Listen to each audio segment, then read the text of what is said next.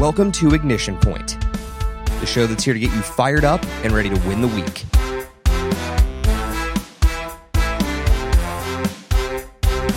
If you're looking to amplify your mindset with a fresh perspective, you're in the right place.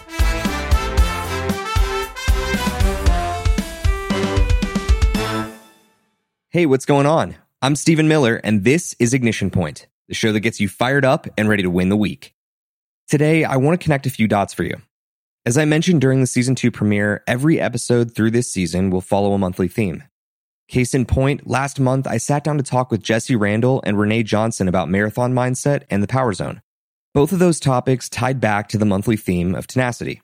So now that we're in November, you'll be hearing from guests who will be sharing perspectives on gratitude and giving back. But don't be too quick to judge. This isn't just because Thanksgiving's coming up. Don't get me wrong, it's extremely convenient that I get the holiday tie-in, but I've got a pretty good reason for wanting to pivot from tenacity to gratitude and giving back. Whenever you're tenacious and you really apply that skill effectively, you create what you should be grateful for. Think about this for a sec. Your dreams inspire your passion. Your passion, in conjunction with your why, ignites tenacity. Tenacity is the fuel that creates success. Success is where your dreams become reality. Take one factor out and you're back to just being a dreamer, period. This doesn't have to be so linear, but to crystallize this connection for you, I want to do something a little bit different with today's show. For those who don't know, back in the early days of Season 1, I wanted to split my time between covering motivational speeches and featuring local leaders. I planned on covering 16 speeches and featuring 8 guests. But by the end of it, I had covered 13 speeches and featured 11 guests.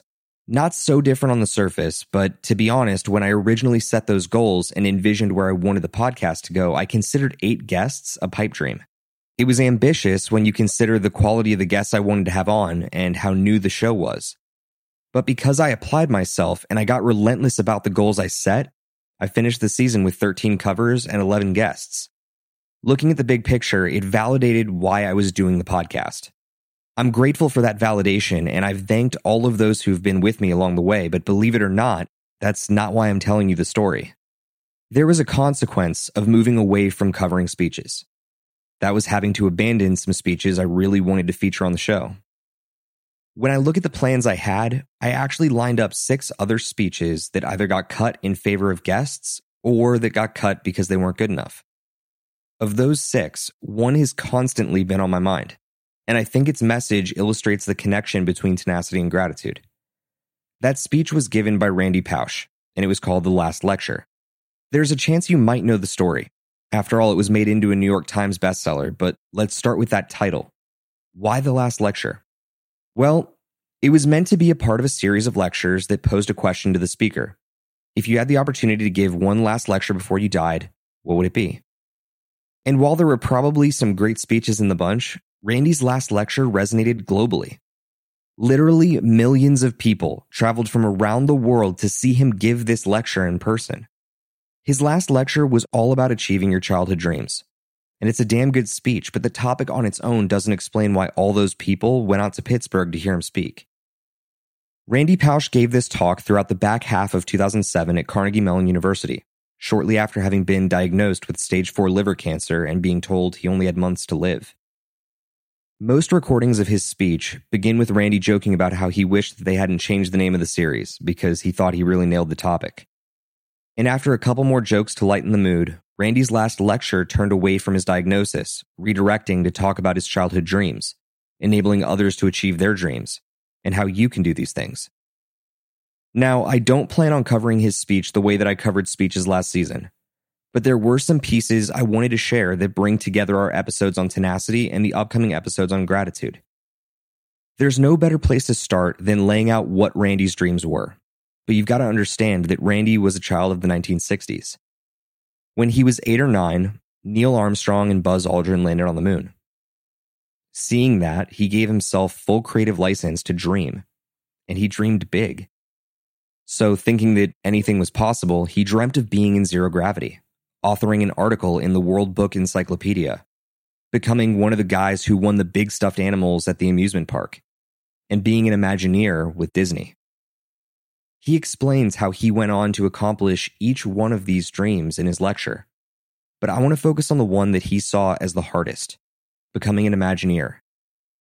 When he first applied, he had already earned his doctorate from Carnegie Mellon and gotten into the World Encyclopedia for some pioneering work on early virtual reality systems. So you've got to think that he carried some real credibility. But he was turned down.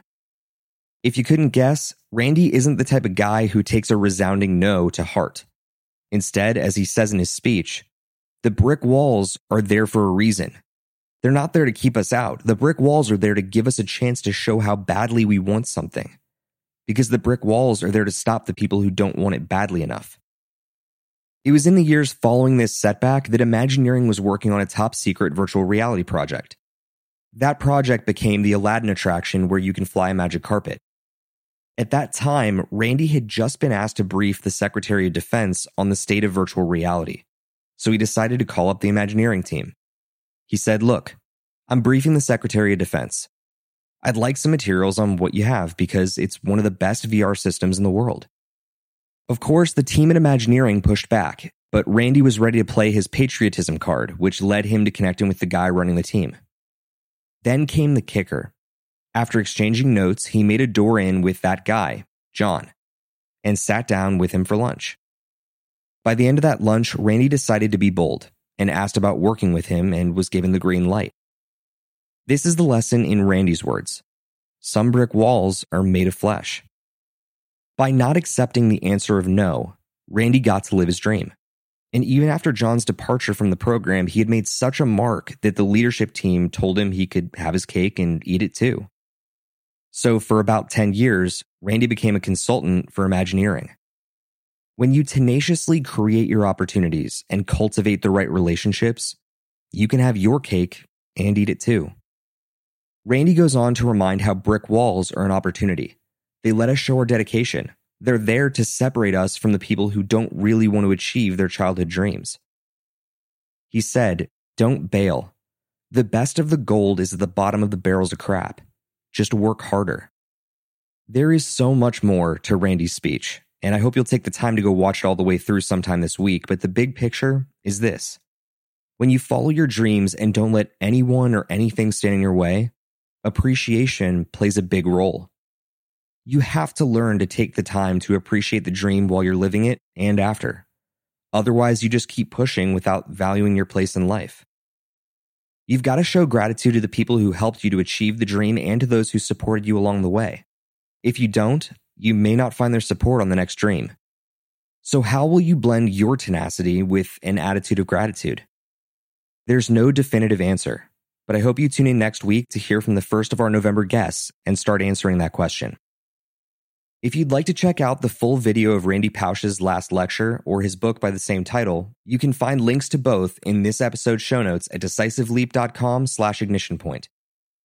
If you enjoyed this episode, please share the show with someone you think would help.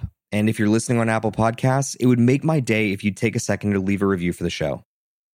Otherwise, you're always welcome to send your thoughts and feedback to me directly by emailing steven@decisiveleap.com. New episodes of Ignition Point are available every Monday, so be sure to follow the show wherever you get your podcasts. Well, that's going to do it for this episode, so stay motivated and keep moving forward.